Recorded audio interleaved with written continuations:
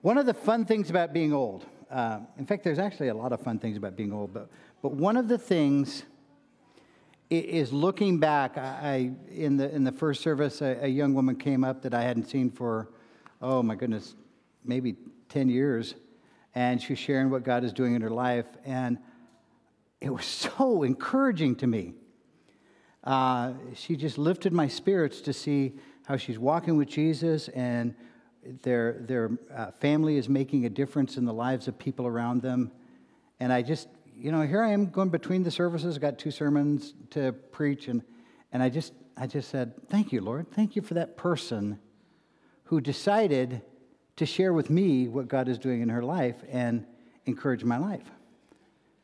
And as I look back over my life, the things that I don't remember, I don't remember how many games the Rams won. Even though, I'm going to tell you a story. We actually my dad had season tickets to the Rams for 20 years.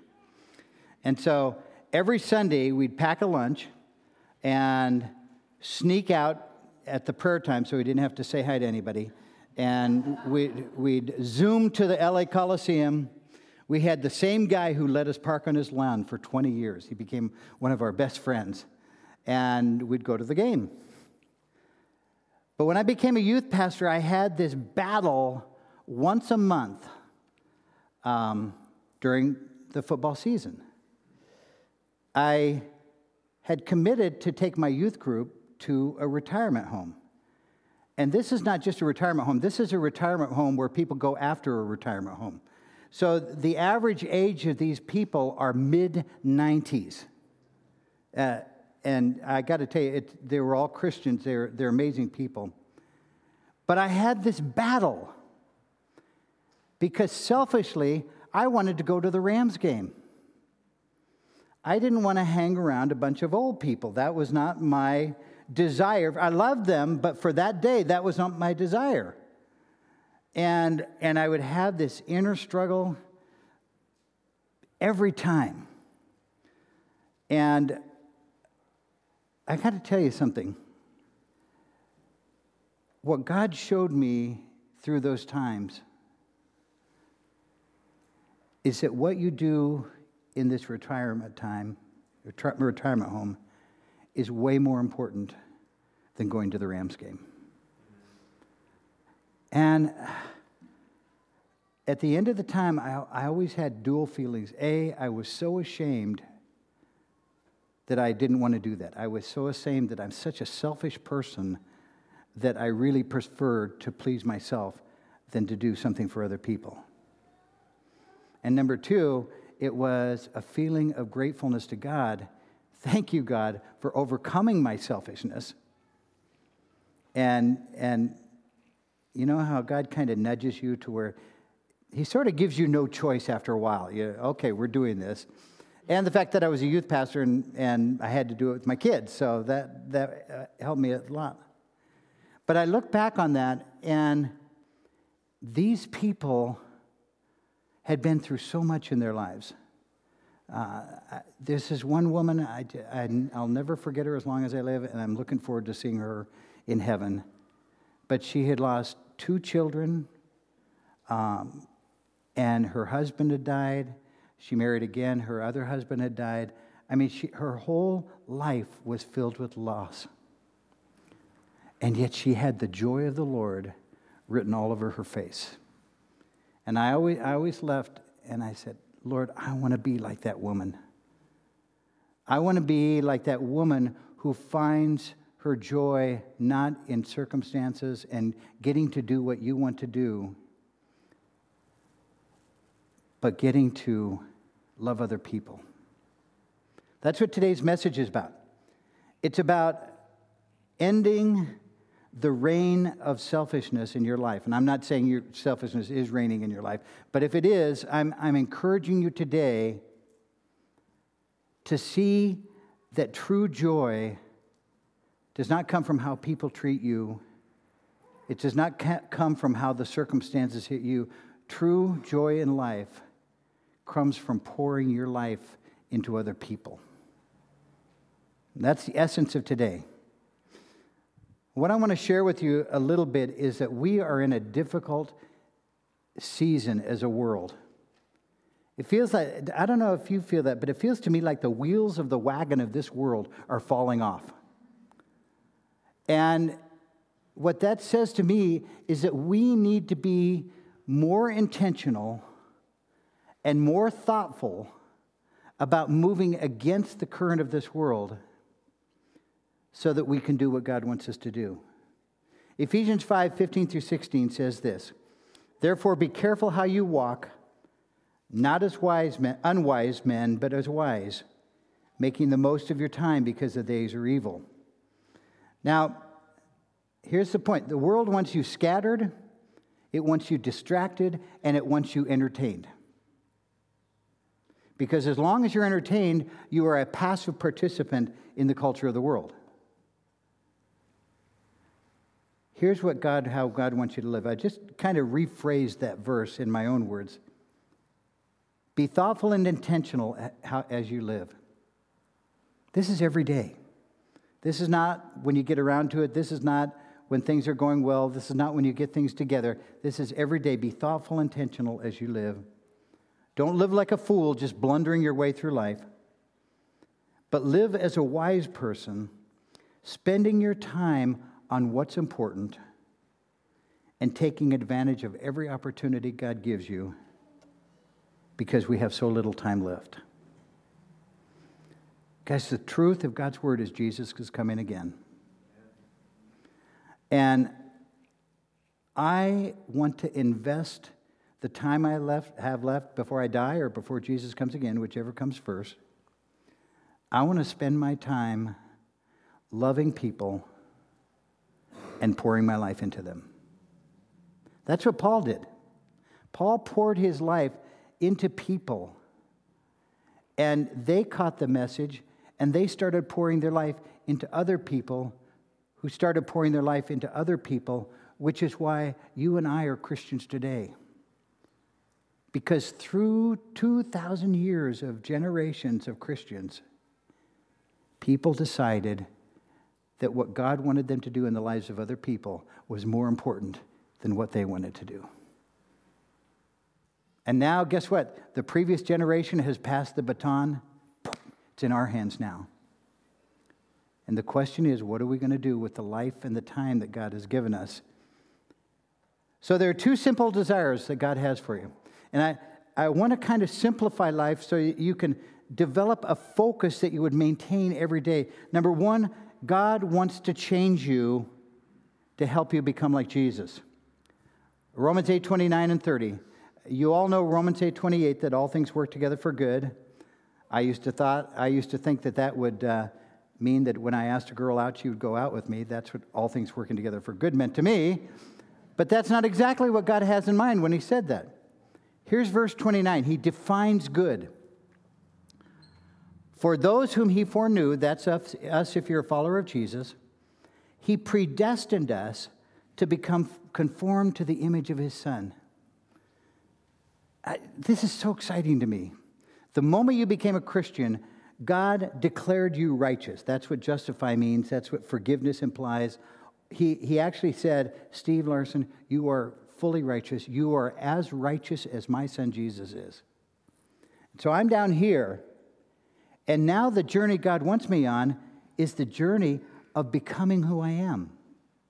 Becoming more and more like Jesus so that my love is more like his love. My priorities are more like his priorities. My values are more like his values. So that's number one. That's God's passion for my life. It's his will for my life is to become like Jesus. Number two, God's passion for me. And I just lost my... There we are. Number two, God's desire is for you and I to be Jesus to those that he brings into our lives. How important is this to God? There are 59 distinct commands in the New Testament, all with the words one another in them. 59 commands. So he says, comfort one another, encourage one another, don't lie to one another, don't judge one another, build up one another. All of these commands are what God says to us. How you treat one another is really important to me. There's one other thing I want to share with you, and that's Ephesians 4:30. Ephesians 4:30 is an odd verse because it comes right in the middle of this amazing relationship passage. Ephesians 4:25 through 32 is a passage on how we should treat each other. So he says, don't lie to each other, speak truth with each other, don't be angry unnecessarily, all of these things. And then right in the middle of this passage, he says, and do not grieve the Holy Spirit of God, by whom you were sealed for the day of redemption. And I'm going, this doesn't fit in this passage. But it does. Because God is saying, God the Holy Spirit is saying, how you treat each other, how you speak to each other, how you respond to each other, how you choose to pour your life into each other is really important to me.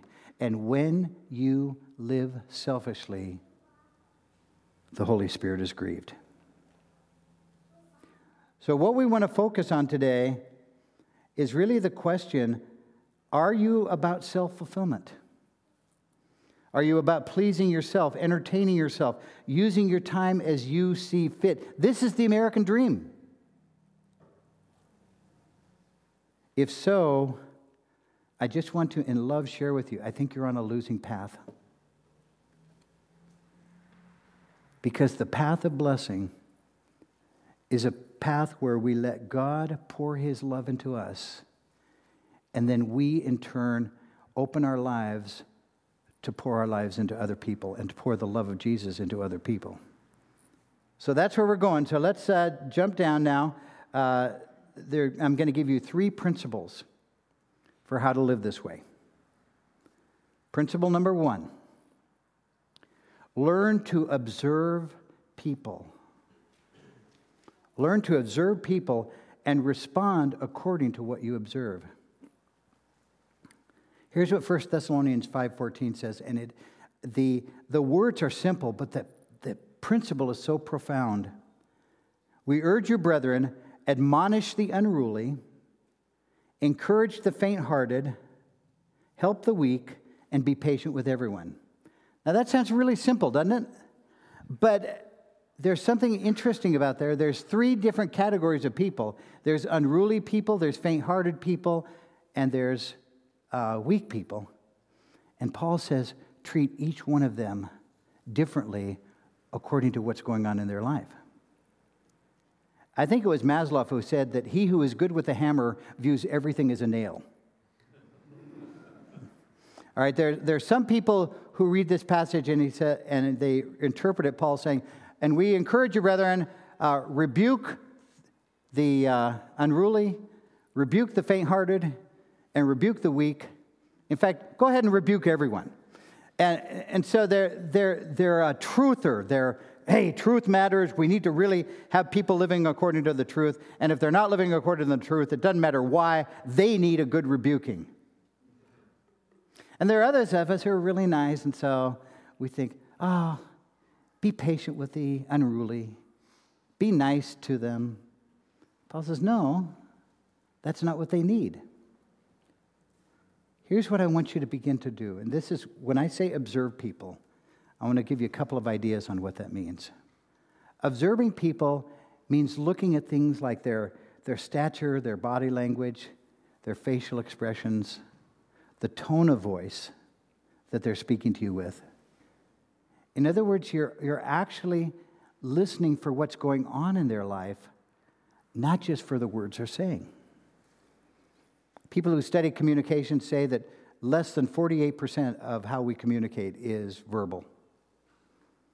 Everything else is nonverbal communication. And if you want to become a wise investor in people, it's very important for you to slow down, not be so interested in talking, but be more interested in listening and observing.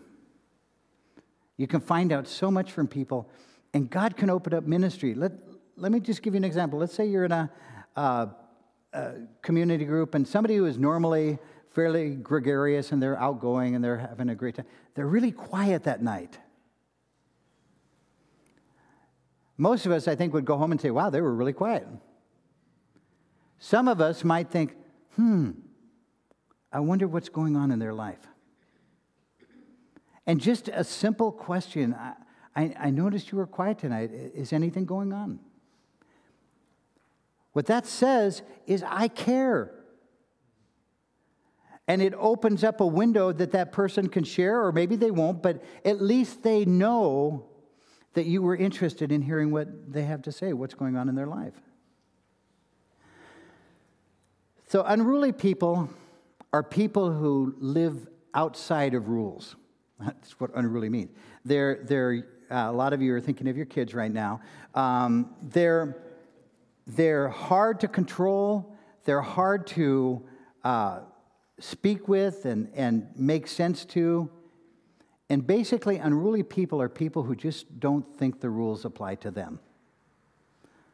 And they live that way. Paul says we need to admonish them. What does admonish mean? I love this. Admonish means to warn with love. Little principle of admonishing, it never works when you're angry, which is when we do most of our admonishing, I think. Admonishing is helping people to see, if you continue on this trajectory of your life, this is where you're going to end up. So it's not really stop doing that, you're messing up, you're goofing up, you're a terrible person. It's, hey, here's what I'm seeing in your life. And if you keep going in this direction, I think this is where you're going to wind up. And it's a loving action. It's not an angry action. It's not because they're ticking you off or they're bugging you or they're doing things that you want to get back at them. It's because you love them and you want to help to see them turn their lives before it's too late. So then there's faint-hearted people. Paul says the faint-hearted we should encourage. What is a faint-hearted person? It's a person who struggles with timidity, fear, anxiety, and those things tend to keep them from doing what God wants them to do. Now, if you want an example of a faint-hearted person, think of Joshua and write down in your notes Joshua 1 through 11. Because God actually comes to Joshua and he says, hey, Moses is dead. You're it. You're going to lead this 2 million people army that Moses couldn't do anything with, and you're going to take them into the promised land, and you're going to do everything I command you to do. And I don't know about you, but I look into Joshua's heart right there, and I think a terrified man who is just saying, ABM, anyone but me, Lord. And God says, no, you're it. And time again, God says to Joshua, be strong and courageous, for I'm with you. What is God doing? He's encouraging Joshua. Now, what's the big word in encourage? Courage, exactly. This was not brain surgery. Okay, so what you are doing when you encourage somebody is you are giving them courage. And I want to encourage you, I want to challenge you that when you give people encouragement, don't give them the world's encouragement. Everything's going to be okay. You're going to ace this test, I know it. We make these predictions of people that have no foundation in reality, and we're just trying to say something to make them feel better and feel a little more encouraged. And to me, what I like to know is that God is going to be with me whatever happens. In other words, I can't tell. In fact, it would have been terrible if somebody would have told me, oh, you're going to do well on that test, because I never did. So that kind of encouragement didn't help me. But what helped me is that God is never going to leave you or forsake you, and He's going to be with you as you flunk this test because you didn't study for it. Here's what I'm saying. So many times we say things that if you take a step back, they're really foolish. And we're doing it out of a good heart. We're trying to encourage them. We're trying to help them. I want to let you know the greatest encouragement is the encouragement from God's Word. Because God's Word is true. And God's Word will never fail. So Paul goes down, and I want to take you down now to, also help the weak. I'm glad I didn't skip that one. The weak are people who are overwhelmed with life. And a lot of times they're very frustrating to be around because they're in a hole, and what are they doing? They're digging. You know the old principle, if you're in a hole, the first thing to do is to stop digging. And they're just continuing to dig themselves in this hole deeper and deeper. And a lot of times they will resist your help. And it's because they're overwhelmed. They can't think straight. Paul says something amazing. He says in Galatians 6:2, bear one another's burdens. In other words, if somebody is weighed down by the burden, hey, just get under that with them and help carry it with them. Now, I got to be honest with you. My wife is 1,000,000 times better at that than I am. I was not given the spiritual gift of patience. Actually, maybe it's not a spiritual gift. Maybe it's a quality of spirituality, which says something bad about me. But I struggle. I'm glad to tell people what to do. But the idea of me getting under with them and helping them is really a hard thing for me because I tend to be selfish. And so that's something that I've been working with God on. God, I want to become a kind of person who is not so busy that I can't get with people and help them walk through a difficult time. You guys, this is love in action. Bear one another's burdens and so fulfill the law of Christ. So the principle of 14 is look at people and say, who am I dealing with? Am I dealing with somebody who is going into sin? Am I dealing with somebody who is losing heart for the journey of Christ? Am I dealing with somebody who is afraid and swallowed up with anxiety? We can rebuke them all we want, but that's not what they need. So you start not with what you know and what you like to talk about. You start with them. And then you come back and you ask the Lord and the Holy Spirit for wisdom. How can I help them, Lord? One of the things we're going to talk about is the fact that you can make a huge difference in people's lives. And I think most of you don't quite believe that yet. That's honestly one of the things that keeps us from getting into people's lives is what am I going to say? What if they say something and I don't know what to say to them? That's where you trust and dive in. Trust and dive in. All right.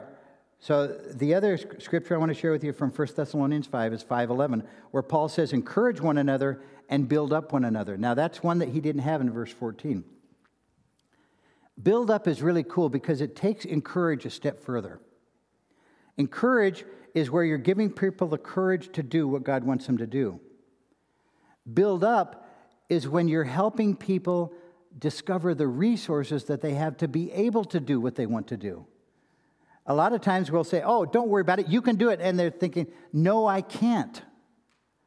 And so building them up is strengthening them, giving them the ability and the equipment and the scripture and the truth and even maybe the physical and financial resources to be able to do what God wants them to do.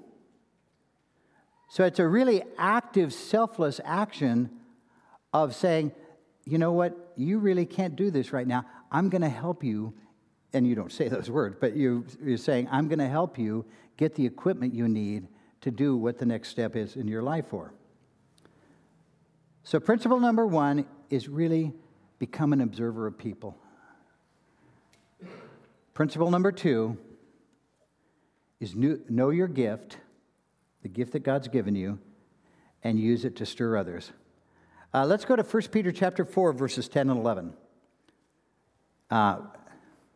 Peter says this, as each of you have received a special gift, put it to use in serving one another as good stewards of the manifold grace of God. A couple of things that are so powerful in this verse. A, if you're a follower of Jesus, each one of you has received a gift from God. Each one of you have been wired by God and gifted by God for you to move into another person's life and serve them and help them with the need that they're facing. The second thing is, as you do that, you're doing it as a steward of God's amazing grace. So what's happening, I want you to see this. You are actually becoming an instrument of God's grace in someone else when you serve them with the gift you've been given. That is amazing. What happens when this church gets locked into this is the grace of God just starts growing all through the church because we're seeing it in everybody's life because we're being stewards of His grace and we're investing in other people. Now, verse 11 is even more exciting because Peter simplifies spiritual gifts so much. He breaks it down into two categories.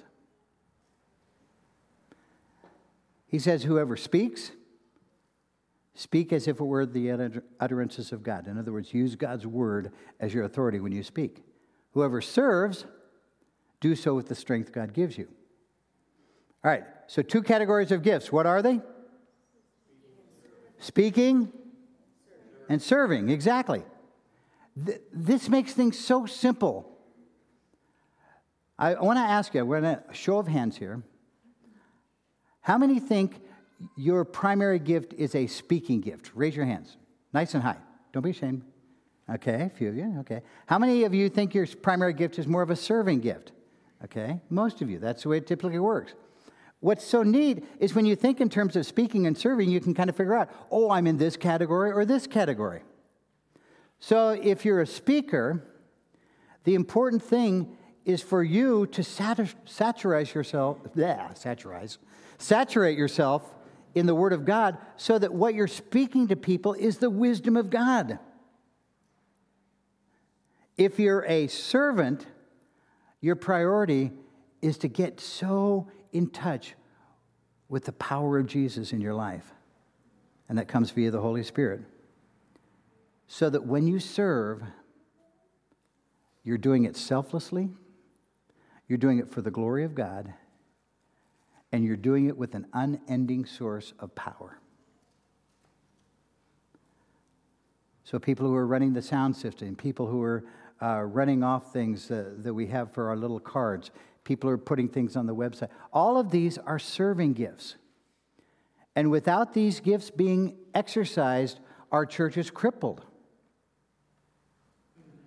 When I was a youth pastor, I had a few kids who were light years above everybody else, just in terms of their maturity. And they always would come 15 minutes early, and they would always say, "Can we help?"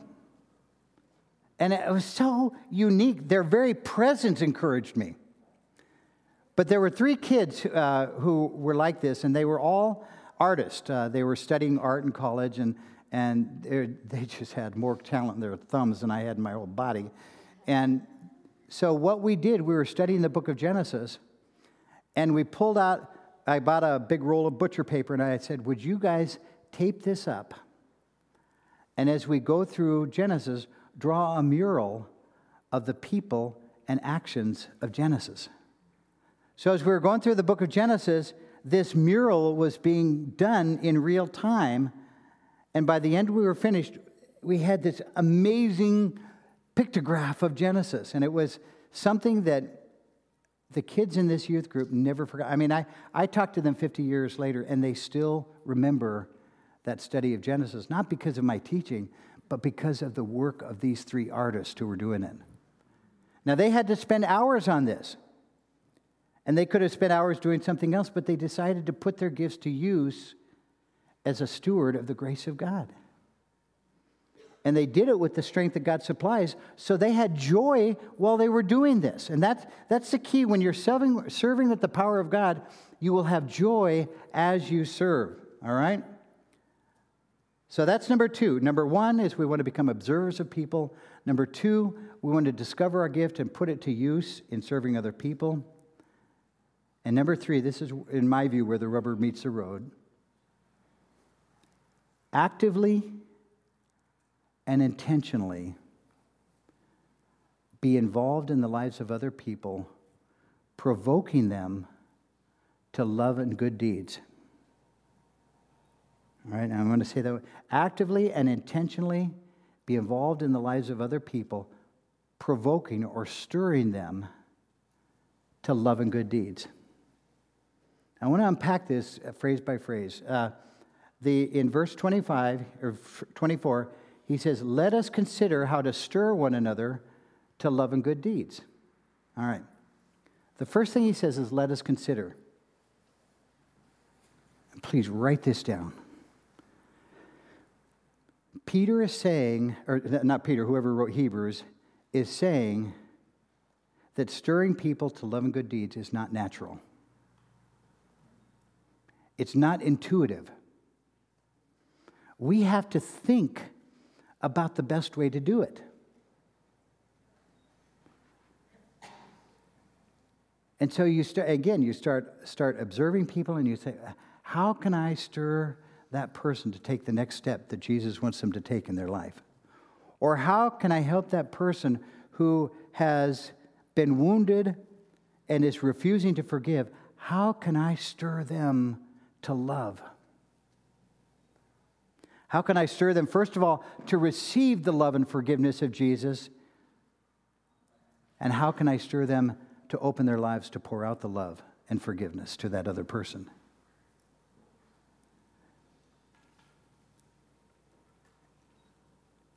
Got to take you, sorry. Hebrews chapter 12, and we're going to look at verse 15. Now, you've heard me refer to this a lot. 12:15 says, "See to it that no one falls short of the grace of God, and that a root of bitterness springs up and causes trouble, and by it many become defiled." The first three words of that verse are the most important to me. Those first three words are not written to the person who's struggling with bitterness. That's written to the people around the person who is struggling with bitterness. And so the writer says to me, Steve, see to it that Connie does not fail to obtain the grace of God, see to it that she doesn't fall short of the grace of God. Well, why is it my responsibility? She should take care of herself. No, it's your responsibility because I'm telling you to take responsibility for her. And the same in our community group, the same in our friendships, the same in our fellow students at class, the same in every relationship we have. We have to see to it and guard each other so that we don't fall short of God's grace. Because in every difficult situation of life, God gives you the grace to overcome it and to live godly in that situation. And the reason some people get it and some people don't is some people say, no, God, I don't want your grace. I'm going to refuse to accept it. That's to fail to obtain the grace of God. Other people say, God, pour it on because I can't do this. I am really struggling with anger and bitterness, and I need you. And they open their arms to God, and the grace of God pours in, and they're washed from the anger and bitterness. And the writer says, this is hard. So those of you who are around this person, you see to it that they don't fail to obtain God's grace. Again, it's much easier just to say, well, I'll pray for them. And I'm not diminishing prayer. What I'm saying is a lot of times we use, I'll pray for them as a cop-out, don't we? So if you're really going to pray for them, but then use that prayer as a basis to take the next step. All right, so let us consider, A, it's not intuitive. We have to think about the best way to do it. B, how to stir. The word provoke or stir is kind of an active word. The most time it's used most in the Greek language is it's talking about provoking people to anger. You know how your kids do that sometimes, or your husband or your wife, they just... when I'm doing counseling, I'll have one or the other say, she knows where every button I have is, and she presses them continually. That's sort of provoking in the wrong way. The writer is saying, I want you to provoke people to love. It's a very active, almost kind of aggressive word. But I found the best way to provoke people is by asking questions to get them thinking. You can tell people the answer, but how much better it is to ask them a question that lets them think through and come to the answer on their own. So he says, let us consider how to provoke, how to stir, how can I stir you to love people more? How can I stir you to good deeds? The love is pretty obvious. The good deeds is, honestly, that term never resonated with me. And if you're Boy Scout, forgive me. I always thought of Boy Scouts, helping a lady across the street, And okay, that's good. But it didn't seem to have the gravitas that this writer really wants it to have. So to get that, let's go to Ephesians chapter 2, verse 10. Paul writes this: we are his workmanship. Workmanship, it means a work of art. It means a masterpiece. In other words, Jesus is forming you into his masterpiece. Now, this is beautiful. When you're formed, you will have the character of Jesus, but your personality. You'll still be you, but you with the character and love and passion of Jesus Christ. So that's what God is making you into. You're created in Christ Jesus. We are created for good works. So good works isn't just do a good deed every day. Good works is doing the things that you've been wired by God to do to build up others in the kingdom of God. How important are these good works?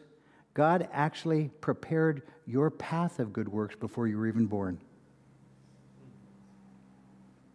So every day, God has good works that he wants you to do and that he's equipped you to do. And by the way, folks, these good works always involve loving other people. Always involve pouring into their lives. So, why don't we do good works? Let me give you 3 reasons.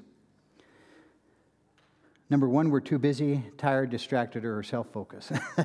That's all number 1. We're too busy, we're too tired, we're too distracted, or we're too self-focused. In other words, the river of my life is so full, I don't have room for good works. Great illustration. No matter how full a river is, if you throw a rock in the middle of the river finds a way to run around it. And my point is, if you commit yourself to a person, the beauty is that God is going to make sure the rest of your life gets done. And if we're all involved in committing ourselves to a person, you don't have 100 people that you have to commit to. You can focus on 1 or 2 to pour into their lives. Let's say everybody is doing this. People's needs are being met. They're being loved. They're being challenged. They're growing. And this church is exploding because the number 1 sign that the Holy Spirit is in charge of a church is that people love each other. Not with a hug love. Oh. I loved a lot of people today. I give a lot of hugs. Isn't that sweet? No, it's practical love, where your life is being impacted because you are choosing not to do things you want to do, but you're choosing to do things that person needs you to do. And when that happens, the Church of Jesus Christ explodes in a good way. There was a leader in the Roman Senate who was sent by Caesar to do an investigation of Christians. And he came back, and they had these horrible rumors, like they were cannibals because they were celebrating communion, eating the flesh and blood of Christ. So people were accusing them of cannibalism and all of these crazy things. And this guy came back and he reported to Caesar, and there was only one thing he could say: they love each other. That's what screamed at him. That's the only thing he could come to explain why the church was exploding and growing so fast. They love each other. Funny, Jesus said somewhat the same thing. He said, by this, all men that you will know that you're my disciples, if you have love for one another. So guys, what I'm praying is that you could open up your schedule and show others your love in your schedule. You could open up your checkbook and show others your love in your checkbook. You are showing love in probably two of the most precious resources we have, time and money. And when that starts becoming evident, there's a world out there that is, to quote a song, looking for love in all the wrong places. This is the right place to look for love. And it's actually, interestingly enough, the greatest evangelistic thing you can do to love other believers from the heart in a practical, visible way. Because when you do that, people will smell the love and they'll say, man, I want to be in on that. I want to be in on that. Paul was amazing. He was an example of this. Philippians 2:17. He says, even if I'm being poured out as a drink offering, Paul is talking about his life being expended upon the sacrifice and sacrificial offering of your faith. I am glad and I rejoice with you all. So Paul says, my life, whatever I have left, is actually being poured out. But it's being poured out to strengthen your faith. Paul says, that makes me happy. And what's cool is if you read the rest of Philippians 2, Paul talks about several other guys who had the same attitude. They were sick, but all they were concerned about was the Philippian church and loving them. And so their whole passion in life was not were their needs being met, was how can I meet the needs of other people? Now, here's the thing. This week, your life is going to be poured out. How do you want it poured out?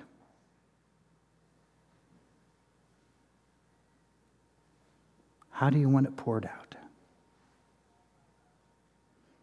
Are there people in your life right now that God wants to use you to touch and to strengthen and to build them up? You know, I look back over my life, and the greatest joy is that God used me to make a difference in the lives of other people. By the way, that's not because I'm a pastor. This whole discussion has nothing to do with vocation. This whole discussion has to do with what is the focus of your life going to be. Is it going to be serving and building up and strengthening and helping and encouraging and loving other people? Or is it going to be worried about what people are doing for you?